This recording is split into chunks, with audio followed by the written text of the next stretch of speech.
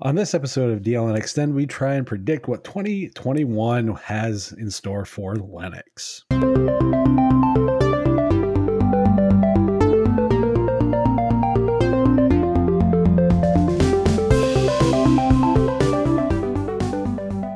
This episode of DLN Extend is brought to you by DigitalOcean and Bitwarden. Welcome to episode 39 of DLN Extend. DLN Extend is a community-powered podcast. We take conversations from the DLN community from places like the DLN Discourse forums, Telegram groups, Discord servers, and more. We also take topics from other shows around the network and give our takes. And welcome, everybody. I'm here with my two fantastic co-hosts. We have the gang back all together. Nate, Wendy, I'm glad to be back and have you guys on as well. It's not quite as spicy around here without you. Yeah, Matt definitely keeps things lively, doesn't he? He's like a shot of black pepper on anything. That's Matt. No, I'm just not here to be an enabler. You're still around to be an enabler. Well, we'll get into that particular thing that I always get blamed for. Wendy, what have you been up to? I have bought myself, with the coaxing of my husband, a new Samsung tablet. It came out, or I was talking about what I had bought on the last episode of Hardware Addicts. It's arrived. I've got it out. I've played with it. I love the darn thing.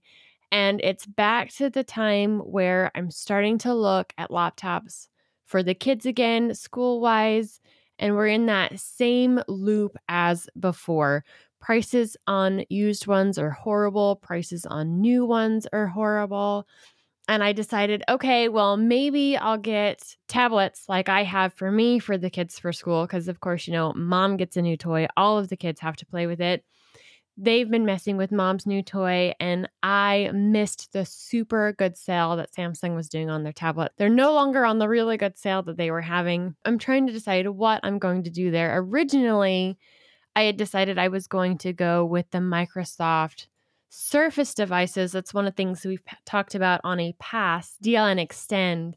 And it was quite a while ago. We had some listener feedback. He's a high school teacher in Japan. All of the teachers are using Surface Books. And one of the problems that John, this listener, has noticed is that the battery will swell and then it'll deform the screen. So nothing looks right and they don't work quite right because of that deformation. So thank you, John, for letting me know about that issue that you've been noticing with them, because I don't want to go that route while they haven't done the explode that Samsung phones had did with a battery too tight. I don't want the screen deformation either. With prices. I don't know what to do. I just don't know what to do. Yeah, it's a tough time to be in the market for really any piece of technology hardware. Yeah, well, and I wouldn't be looking so hard, but the Fire tablets that the kids have been using for some of their schoolwork, one of the apps that they love to use, it's a math game called Prodigy. It will just crash on there, and it has nothing to do with the app itself and everything to do with the tablet. They are pretty cheap tablets. The inner workings of them really aren't that powerful. And it comes to show in apps like that, especially when they're running for long period of times. And, the kids are getting really frustrated. I want them getting their schoolwork to be done as fluid and easily as possible so that we can move on to other parts of our days and not be fighting with technology. So having it still light and portable, something that we need. The current devices that we've been using for part of school aren't working out quite the way I'd like them to. It needs to be replaced. And that's even more frustrating when it's not like, well, we can pull along for just a little bit longer. It's one of those situations where I'd really like to get them replaced as soon as possible. When you say it needs to be replaced, like, how old are they? Well, they're really not that old, but they're the Fire tablets. They were the 2018 version of them.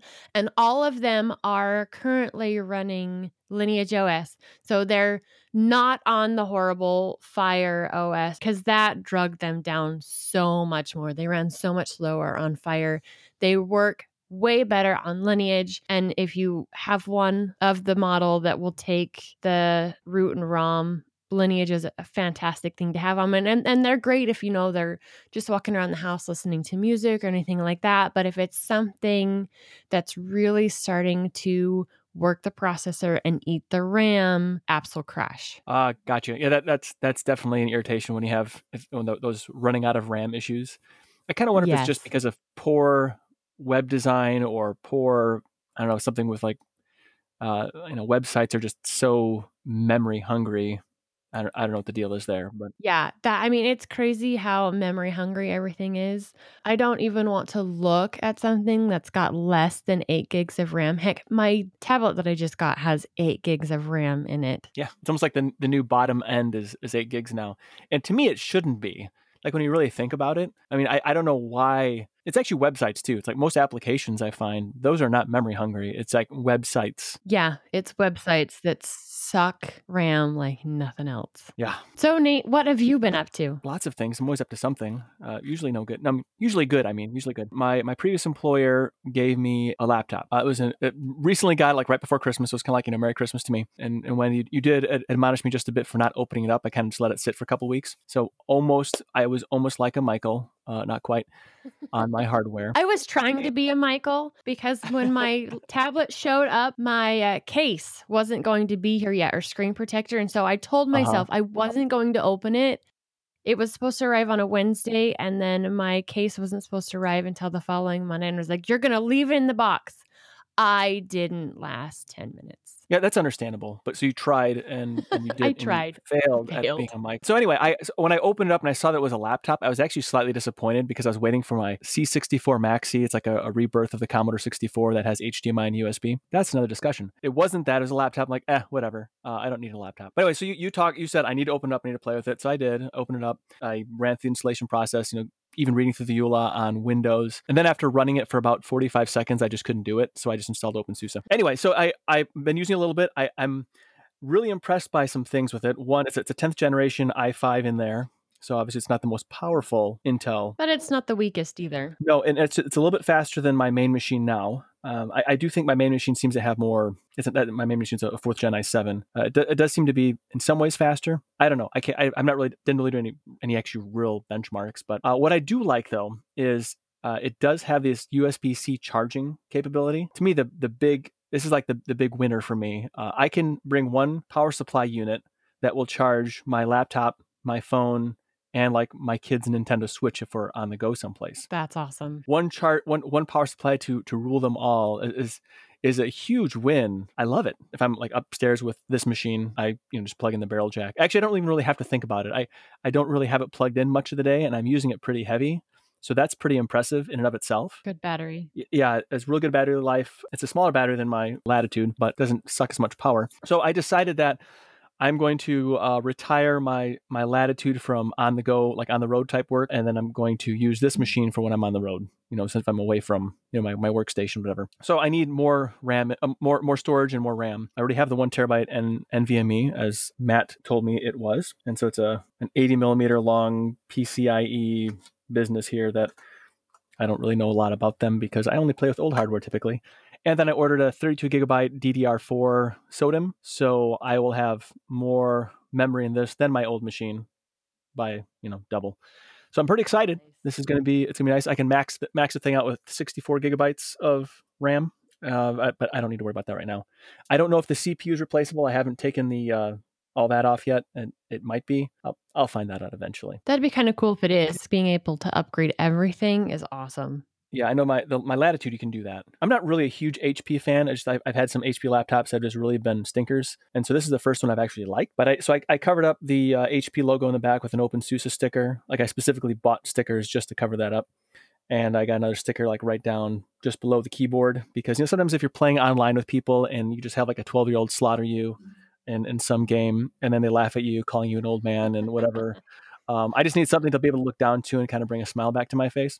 Actually, Nate, something that you can get and smile down at is DLN network stickers. Oh, yes. I just ordered some too. I can't wait for them to get here. So you should definitely add some flair to your laptop.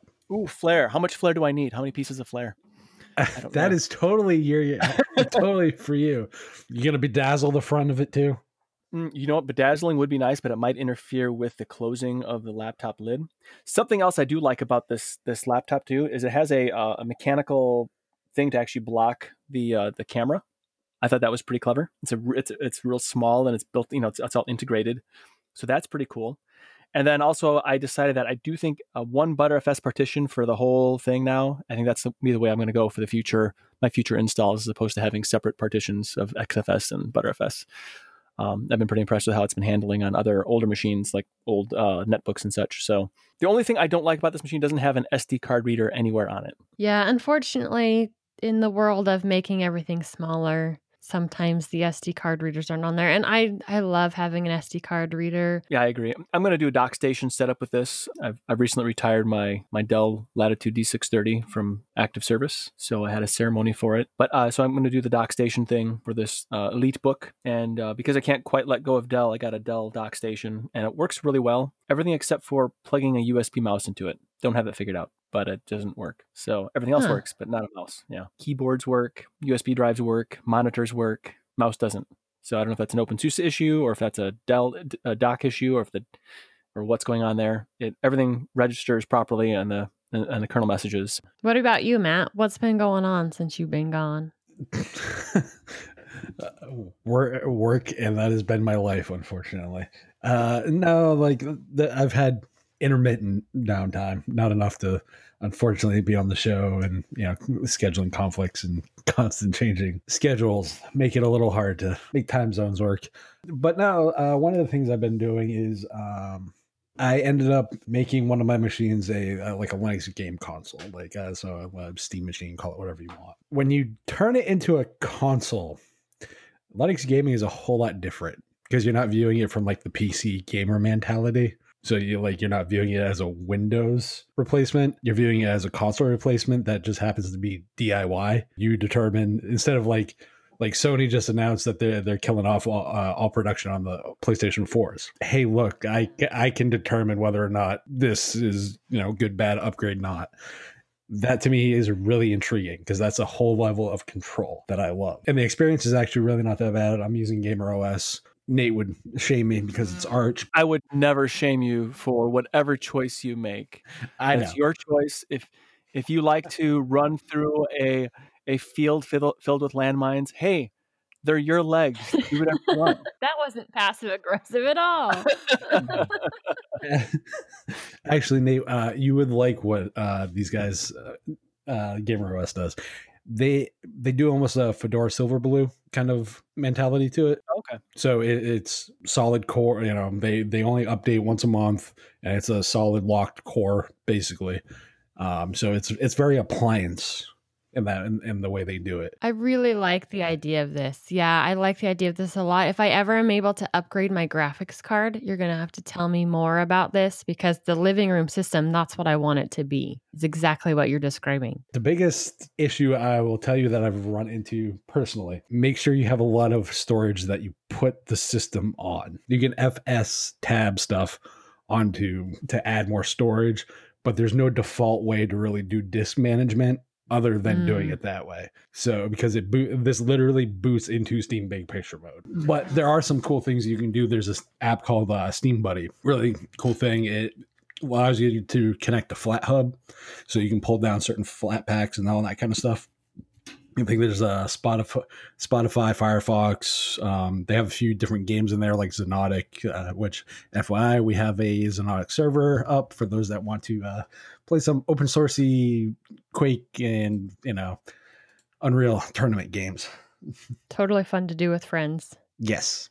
And it's fun to watch Ryan continuously die because he's terrible at it. So it's there's a lot of interesting stuff that you can do with the system, and I wanted to see kind of how you could take a PC and make it a console, and instead of trying to put the square peg in the round hole, I wanted to actually use the round hole with the round hole kind of mentality, and it's actually really, really fun, and I really do like it. Unfortunately, this gets me into what I've been trying to do this year.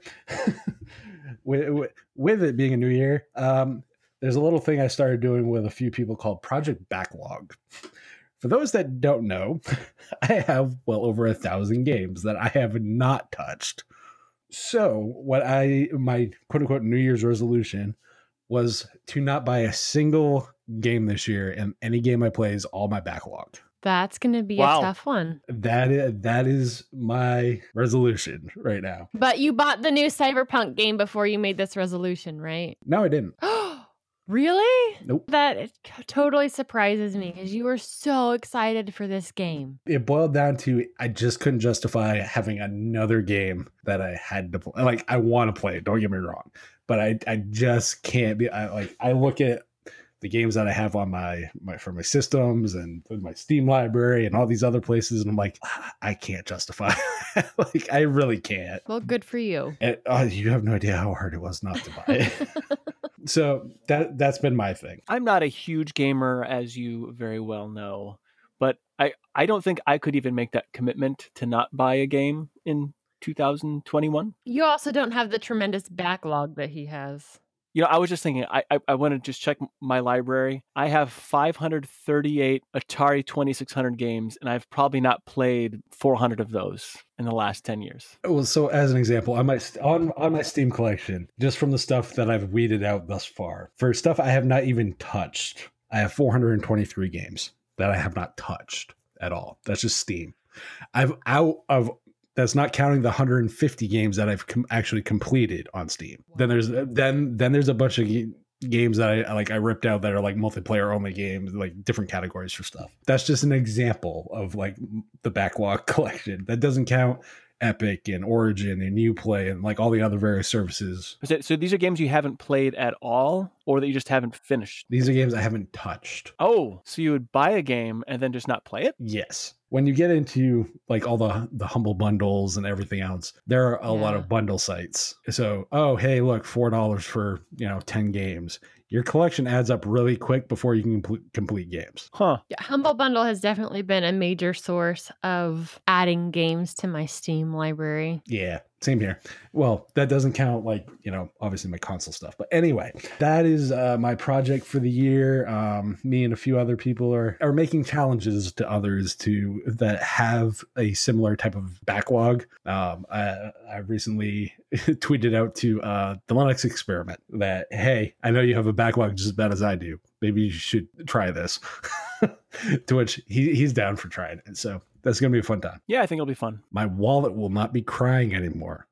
Very true. Absolutely. Well, the thing is it's so easy because I know I bought quite a few games at the end of last year. They looked really interesting and sales were going on. And I'm like, oh, it's 75 cents for this game and $1 for this game. Yeah, that's kind of how it goes. My problem is a lot of the game, like my general interest is story heavy games. So like my games are not short games to play. Example, there's one I'm playing called Zhuan Sword. It's a Chinese RPG. It's like 100 plus. I've put in probably 100 plus hours into that game since the beginning of the year, and I'm still not done. Or it sounds like anywhere near done. No, I probably have at least another 20 hours that I know of. Basically, what happened is last year I counted how many I played and beat. I had 23 games that I beat all of last year. That was it. Wow. That was across everything: console, PC, take your pick. Everything. I played more, but those are the ones I completed. I bought a whole lot more. So that's where my okay, I need to chill out with this. This episode of DLN Extend is brought to you by DigitalOcean. DigitalOcean recently announced their new app platform service, which is a solution to build modern cloud-native apps. With App Platform, you can build, deploy, and scale apps and static websites quickly and easily. Simply point your GitHub repositories and let the App Platform do all the heavy lifting. It has support for Node.js, Python, Go, PHP, Ruby, static sites, and Docker. DigitalOcean runs all of their app platform on their own infrastructure, so your costs are significantly lower than with any other products. Plus, they built this new app platform on top of DigitalOcean Kubernetes, providing a smoother migration path so you can take more control of your infrastructure setup. As a listener to DLN Extend podcast and a member of the DLN community, you can get started for free. Actually, better than free because DigitalOcean is giving you a $100 credit when you go to do.co/DLN. Again, go to do.co/DLN to get started with your $100 credit on top of DigitalOcean's new app platform. We want to thank DigitalOcean for sponsoring this episode of DLN Extend. Speaking of the new year and resolutions and everything else, comes a clean slate, and with that comes fresh predictions for the year. We're looking at what we think is going to happen as 2021 rolls on with and in the Linux sphere of thing. Wendy, what's one of yours? I am really sure that GIMP 3.0 will be released in 2021. It may not be out for like full use, but we will have a developer version that is usable, right? It may take a little bit more work to get it installed. Is there a specific feature of GIMP 3.0 that you are really jonesing for? There's a lot of different things that I'm so excited for in GIMP 3.0, and a lot of that is the changes that they're making to non-destructive editing. So we have bits and pieces of that have been coming out since GIMP 2.10. Each point release has gotten better and better, and the non-destructive editing is the biggest part of making GIMP more usable for the masses, and especially in a professional use of it. I know it's one of the reasons that Michael has not been a big fan of this application. And it used to be in certain cases that you'd do something, you'd save a version, you'd do something else, and then save another version of it. So next thing you know, you've got like 5 different versions of it. So if there's something you need to change, you can go back and change it on this version, just in the way the editing was working. And they've already, especially with the clone tool and the hill tool, and I think a few other things, that non-destructive layer is there. And so we're building on that and making it easier to make changes to the work without starting all over or without having to have 6 or 7 versions of it as a backlog. Yeah, that's really cool. I would like to see that one because I like the non-destructive editing. I've never used it in a graphical tool before. I've used it in video and audio editing, and I use it in mechanical design, which I imagine then graphic editing is much the same, really. Yeah, and I've never used it for drawing. I've always used it in the photo editing side. And I know that's some of the reason why I've been able to use it in cases that Michael hasn't, just because our 2 different uses of the application. So for me, the non-destructive side that they've already put into the application has made it so much better and far more usable. I do like what I've been doing a lot in when I use GIMP is I'll actually I'll clone a layer to make the modifications. And if I don't like it, then I'll just wipe it out and hide the layer, which that's probably not ideal. But to be able to actually go and have like a modification history, I guess, other than just undoing. Yeah, it is. Well, and that's one of the things that I have not liked about Raw Therapy as a photo editor is it doesn't save that backlog of things that you change, so you can just go undo something. For my first prediction for 2021, I think we're going to see some AMD-based like gaming or higher-end laptops by year's end from vendors like Dell, and they'll offer them with Linux, like they do with the XPS today. Because right now, all their high-end stuff is Intel. Lenovo, their AMD offerings have soldered on RAM, and I think that's But I think we're going to see some more AMD-based, with all their bells and whistles and more quality machines, not just like their value machines by year's end. I'm excited to see that. Not that I'll be in the market for it, but it'll be nice to see some more things come out. And like Tuxedo, last year they released some AMD-based machines that are really nice. I would say you could call them flagship machines, and that's great, and I love it. But I think that the big dogs are going to start getting in on the AMD craze as well. That's my number one prediction by year's end. If I'm wrong, we'll find out on December 31st of 2021. I can see them getting into that because it would be silly for them not to be offering more AMD-based laptops. They have made themselves a really good spot in the market as a whole in processors, and not offering models that have AMD is just silly to me. Yeah, well, for me, the thing is, I've been, I'm in the market eventually, probably sometime next year, actually, this year, to get a new laptop like that. I upgrade probably every 2 or 3 years. The AMD offerings are the things I'm looking at. I'm not looking at Intel. Like I see an Intel, I'm like, no, I'm good. So for me, I'm really curious to see what they're going to do, because right now, most of the AMD offerings is an AMD processor with usually either integrated graphics, so your Vega graphics, or it's running on a NVIDIA dedicated. There's no actual dedicated AMD offering. The one company that's actually looking to do that, ironically, is System 76. From the one I've seen, I know, Nate, you're talking about the bigger players actually getting on board with this. They're actually looking, I think it's the I don't actually remember the name. They're actually looking to be offering a straight up AMD system, dedicated GPU, Ryzen, obviously, for the CPU. That makes me so happy. Oh my goodness. That to me, I was like, you know what? I would pay the premium for that machine. Yes, absolutely. I think what we've been seeing is the market trying to readapt after years of, it's Intel and NVIDIA. Like, that's what it was. So I think it's taken longer for AMD Radeon chips to actually get into kind of gaming sector of the market. So I'm definitely hoping that we get those, Nate. Well, we'll find out. So when I say big dogs, I mean like Dell, HP. But I think if System 76 releases one this year, I would like to consider that to be a win, and I'm right on my prediction. You're just trying to give yourself an out just in case. I know what this is for. Well, when it comes to Linux laptop manufacturers, I would say that they are one of the big dogs. Yeah, I would say so. Yeah, definitely. But I don't mean just the Vega graphics. I mean like a dedicated AMD GPU as well. You know what I mean? Like a dedicated. Yeah. That's what I mean. So just so we're clear on what I mean. Yeah.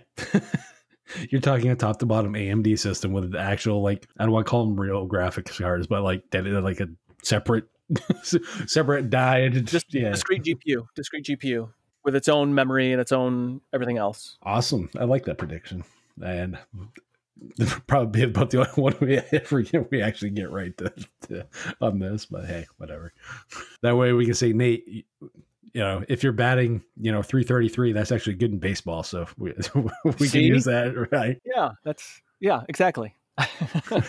All right. So mine actually kind of goes along with what you're talking about, Nate. Mine is actually more affordable Linux hardware. And when I say affordable, I'm not talking cheap as in, oh, hey, we threw Linux on this low end like Celeron machine, which is usually what the bigger players in the past have done. I'm talking about $500 to $700 demo. And I'm sorry, I'm using US dollars here right now, so I'm not looking at EU dollars and all that stuff. For me, I think that's the sweet spot that we still haven't hit. We've gotten close with, I believe it was Slimbook that came out with the Slimbook Essentials. Really cool. I would like to see the AMD offerings on that, the ideal sweet spot for me. Like, give me an AMD CPU, top to bottom system, but in that price point, because we've seen offerings from other, the bigger players like Acer and some of these other guys that hit that price point. And, some of it has to do with scale and, what they can buy and that, the smaller guys can buy and stuff. But I think if we can get that and have a better buying experience, because like Wendy, in your case, you mentioned trying to buy like a Pinebook Pro. Yeah.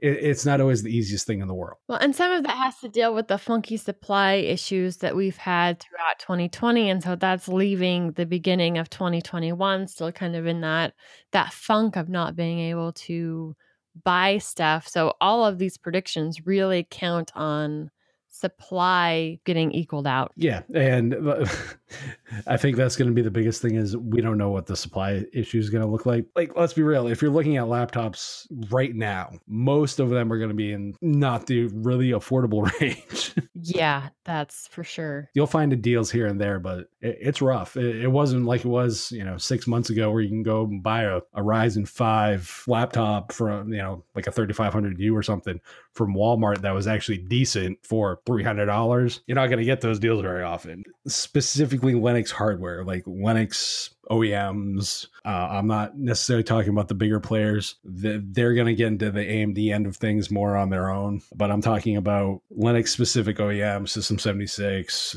Tuxedo, those guys. I think they will be looking at that more affordable hardware range. That is really where everyday users, mom and pop, call them whatever you want, really fall budget wise. Not so much like impulse buy, because usually those are not great systems, just above where you kind of like, okay, I got to save for a bit kind of systems. I think that's kind of where the sweet spot is, that is really underserved right now on the Linux hardware end of things for like Linux specific OEMs. Just so I'm clear, somewhere between mom and pop and impulse buy. Impulse buy to me is no.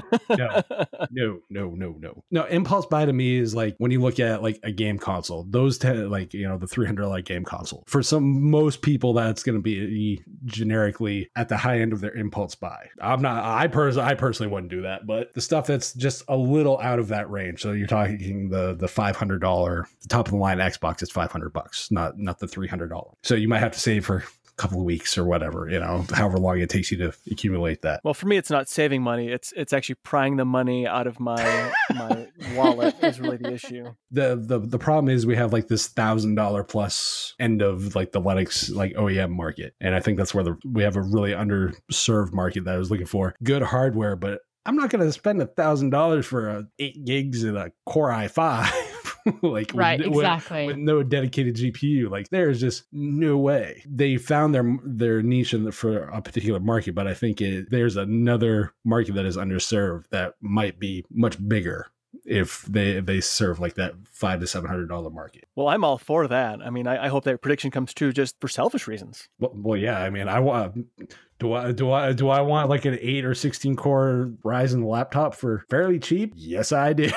Absolutely. I don't think you're going to get that, but if you got like a 8-core Ryzen laptop that performs well, that has a decent amount of memory, I do know that manufacturers, their bread and butter is that, I think, $800 to $1,200 range. Much below that, they don't make a whole lot. So I don't know. We'll see. Yeah, and that's the thing. It's like, it's a factor of scale and all the other stuff. All right, Wendy, what's another prediction you got? I'm the one who actually needs to make this prediction come true. And it's something that my husband has been after me to do for almost a whole year now. And that is, I predict that a separate camera corner will actually launch on the network this year. What? No. My goal originally was to, have this started by mid 2020, and life happened and it didn't. The show didn't happen. And I know I've been asked by several different members of the community who are really interested in a dedicated Camera Corner podcast. It's going to happen in 2021. We will get Camera Corner on the network. So I kind of feel like this topic this prediction's cheating a little bit, because you kind of have the cards in your hand. And now I'm all in favor of this prediction coming true, but I'm just saying. Okay, so I've got this problem of procrastination, right? It's not procrastination. It's actually you dynamically reprioritize, and sometimes things fall down. Yes. And this is one of those things that has kept falling down. The worst thing about starting a podcast is when you have these different things at your fingertips and you're like, but everything has to look right on the video side. So I need to get all of this done so it looks great. And you spend so much time fussing over the looks, which has been my problem, that I haven't just put it out there. One thing that I need to do is just stop being a perfectionist when it comes to maybe how it looks in the very beginning. Just get started. So I need all of you to tell me, hey, where's Camera Corner? Didn't someone once say like perfection can be the enemy of progress or something like that? Yeah, something along those lines. Yeah, absolutely. Hey, Wendy, where's Camera Corner? That's a good question, Matt. Where is Camera Corner? So do we have to start like interrogating you every week to say, so where are you at today? Or is that going to like cause friction? It won't cause friction. Right now, I am asking you to badger me about this so it gets done. Oh, deal. I can badger. Just ask Michael. Yes, absolutely. That's one of the things that I've seen him do, is be like, hey guys, if I'm not getting something done, tell me I'm not getting it done. This is one of those cases where I'm saying, hey, I want this to happen. And in order for this to actually get started and be a thing, I need people asking where it's at. Oh, don't worry. We'll bug you every time we record then. Perfect. I'll just put it in my calendar to as a task. So this way I can get a really easy check mark every Wednesday. All right. So another one of my predictions, I think that we're going to see greater adoption in Linux for the engineering applications. Now, I've said this every year, and I think to some extent it has been more or less a specific prediction, not just like in general, not a fuzzy one, but Autodesk will support Linux in one of their mechanical CAD packages by the year's end. I think Fusion 360 is super close where it could be supported in Linux.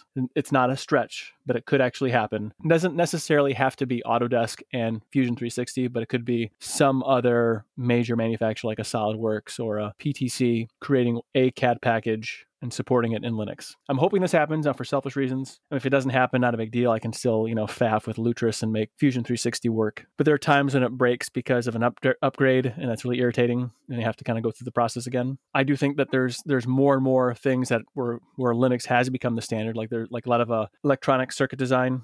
I just learned of one today that is pretty much industry standard, where you actually create the circuits and it automatically ensures that things are properly spaced, and you can actually get a 3D representation of your circuits with components actually attached already. And it is an open source application for doing electronic circuit design. It's like KiCad, KICAD. It's a Qt based. I haven't played with it yet, but it looks really awesome. The renderings it does is pretty great. It sounds awesome. Yeah, so because you can actually then see if are your components too close together that you can't actually solder it or that they won't actually fit. It actually checks all that for you. That is really cool. With I know there's professionals that I know that do controls design, like control engineers that do design for cabinets and whatnot. They design their circuit boards, their PCBs using Linux or open source applications. So it's just a matter of time at this point where I think that you'll see the mechanical side also just as much on Linux. It has to. I mean, it's an inevitable course at this point. So I think by year's end, just to make sure it's clear, that there'll be a major mechanical CAD package that'll be available in Linux. It'll be like 2006 all over again. Yeah, let's not go that far back in Linux. Thanks.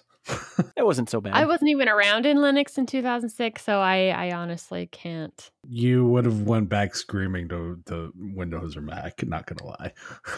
I don't know. I was pretty dang frustrated with Windows when I started looking. That's why I said Mac. I thought Linux was great in 2006, actually. My other prediction for this year, we'll finally figure out easy anti-cheat on Linux. Linux gaming can at least evolve a little bit more. Is that a bridge too far? Or do you think there's some movement on that?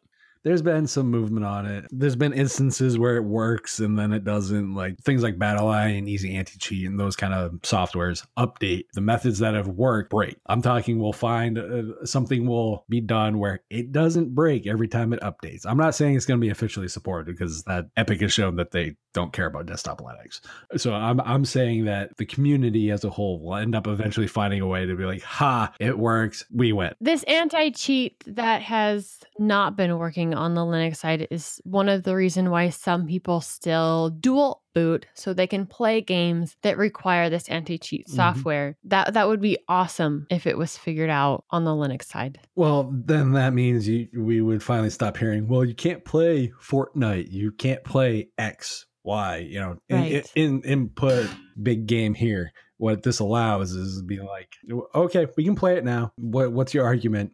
More Linux love. Exactly. And if it comes from the community, cool, whatever. The community has given us great things like Lutris with regressions occasionally in Proton. I don't think it's impossible. I just think it will take the easy anti-cheat people and people like BattleEye to not continuously try to break the system. Do you think they do that on purpose to just break Linux compatibility? Like that's a goal for somebody to break Linux compatibility, or do you think it just happens? Honestly, from what I've seen, is I legitimately think these guys think that if you're using Linux, you're hacking. Like that's the mentality from what it seems like from a lot of these guys. They think you're hacking as in you're hacking by playing the game, or that's all that you use Linux for is to hack. You're trying to hack the game. That mentality is quite frankly stupid. Most Linux users are going to be, we just want to get stuff done. Nate, do you want to get stuff done on your hardware? Well, of course. That's why I use Linux, because you can't do it in Windows. Precisely. We actually have that whole old school Apple thing of like think differently because we use computers differently. And the available options are not options for us. Yeah, I like to think outside the bun. I like to actually go outside of Windows, literally. Exactly. Wow. I didn't say outside because that means interacting with people, and they can stay over there.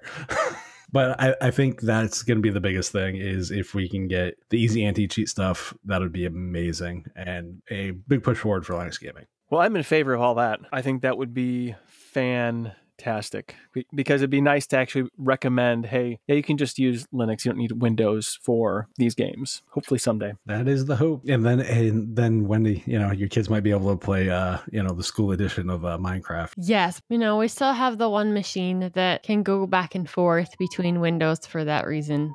Well, it's on Linux almost all the time anymore. Yeah.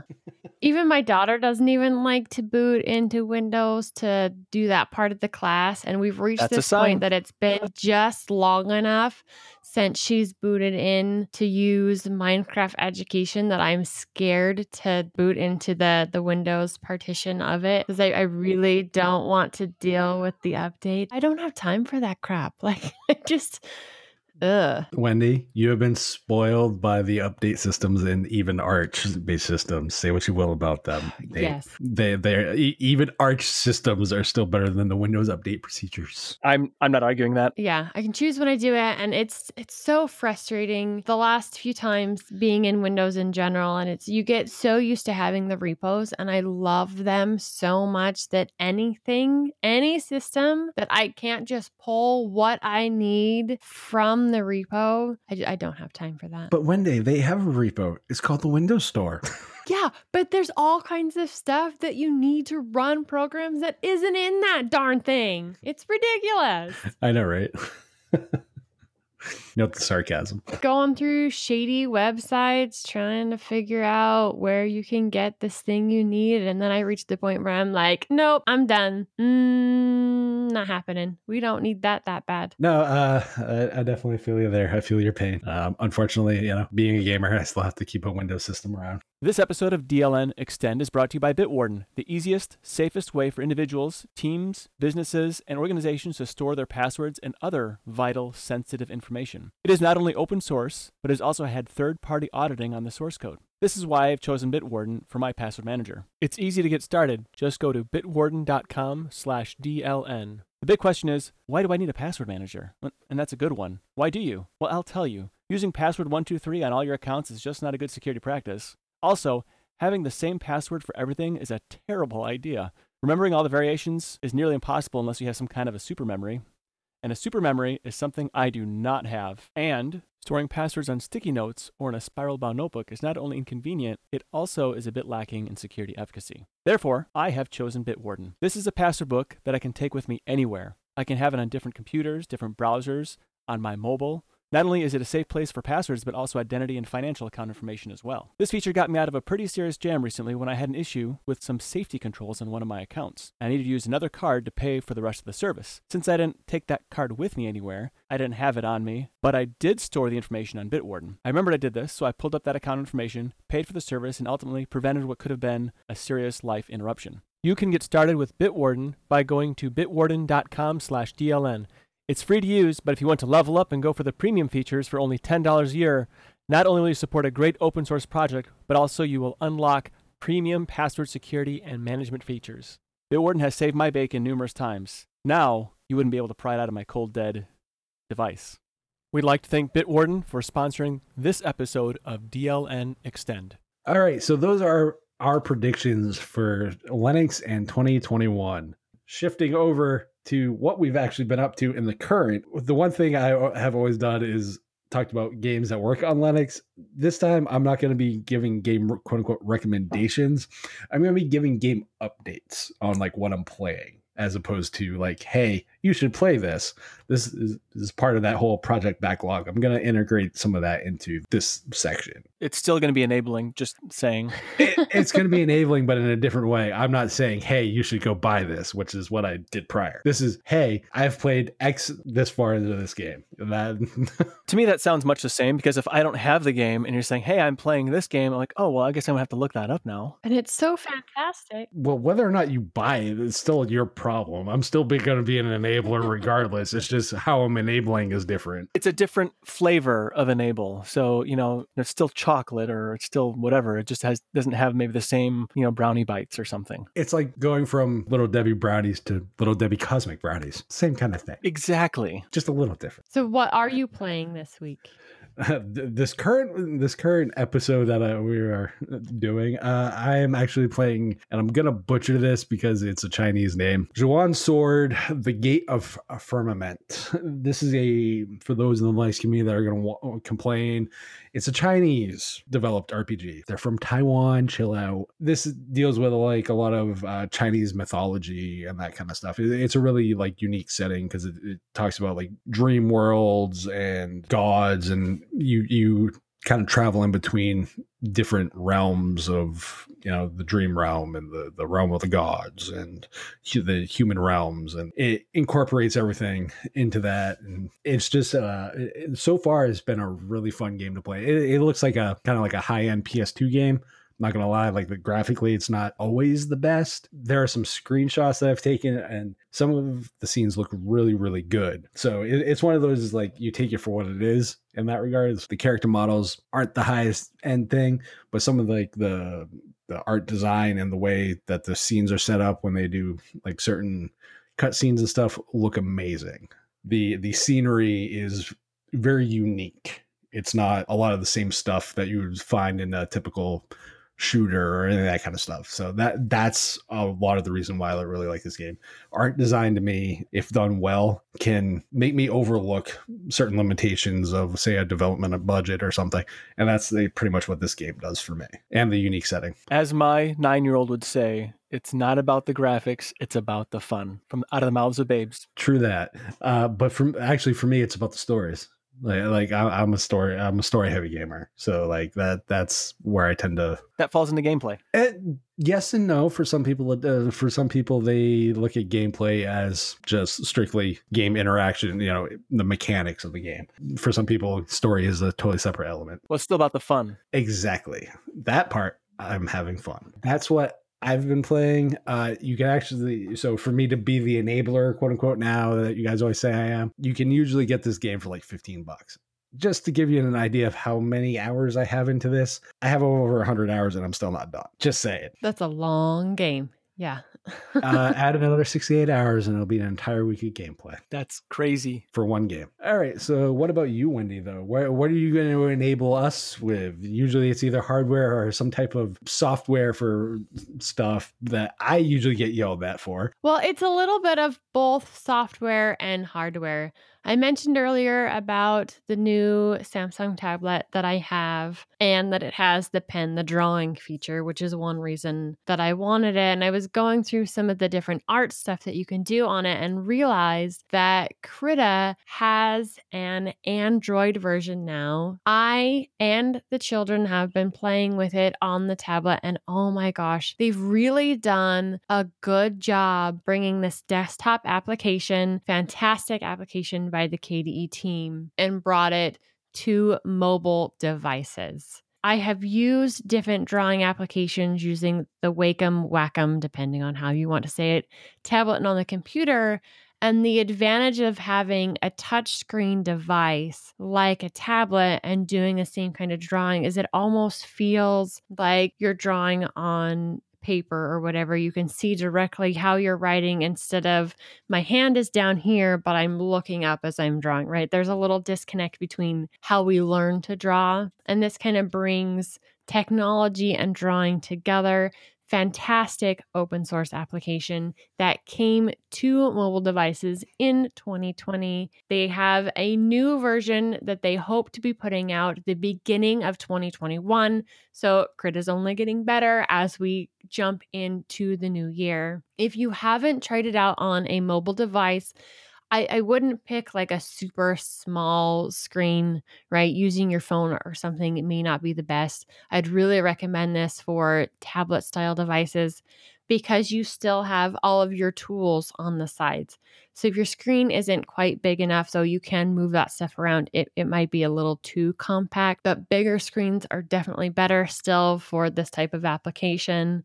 If you have a device that you can use this with, check it out. They're doing a great job. And I would love to see some more donations go to this project and keep it running and keep updates to mobile devices going. No, that's awesome. I'm glad kids and you have found that. Crit is a great app. I don't think it gets enough love sometimes in the community. I enjoy using Krita specifically for like using my I always said Wacom, but Wacom. I like Wacom tablet better. That sounds more fun. I never know how to more say like it, a game, right? But yeah, no, I've used it and it works really nice because it actually senses like different pressures and everything else that you're putting on the pen or the whatever it's called. Yeah, the writing device. And yeah, I think it's great. So I had no idea they had a mobile app at all until now. Well, it's one of those things that if you're already using on the desktop, then you can now continue to cross-platform use it. So they do have a Windows version, and they are working on a Mac version, which means no matter what you're using, once they get the Mac version out, you can use the same app across all of your many devices for whatever reason that you need to use that device, but still have the same UI and this amazing open source project. Wendy, you mentioned about, making sure, you donate, be it time or money, depending on which one you have available to you, obviously. Something I would like to point out, Crit is actually available on Steam, so it's always up to date. Oh, that's awesome. I had no idea that either. There is it's like the Windows Store. It's a $10 charge, but it supports the project. It always is up to date every time they update the Steam one. That to me was like, that is worth the $10 right there. Yeah, absolutely. Absolutely. Well, they make it real easy then to help out the project, and it's kind of a win-win situation, really. Exactly. Just a recommendation. If anybody's looking for always a up-to-date version of Krita and you don't want to mess with PPAs or the AUR, just go to Steam. It's $10. It's really worth it. Nice shout out. Yeah, well done. All right, Nate, what's going on in your neck of the woods? It's, the end of Christmas time, on the time that we're recording today's Epiphanies. It is the last night I'll have my Christmas light display up, and I'll be transitioning to a winter light display. But I do want to say that for the Christmas light, there was a competition in my town, and I had no idea there was going to be a competition until someone told me about it. Someone submitted my light display to the city, the public school system, and so the superintendent and whatever staff with him went and evaluated all the different Christmas light displays on outdoor Christmas light displays on the homes. And I happened to win first place. I wasn't planning or expecting any of it, so it was kind of a nice bonus. It was I won a $100 gift card to like a local. It's called a Meijer. I don't know if you have Meijers anywhere near you, but they're kind of like a Walmart based out of Grand Rapids, Michigan. Anyway, so I was really excited about it. But on the day of when they're coming by to do like this Facebook Live thing, my light display kept blowing fuses on the board. So it's drawing more than 5 amps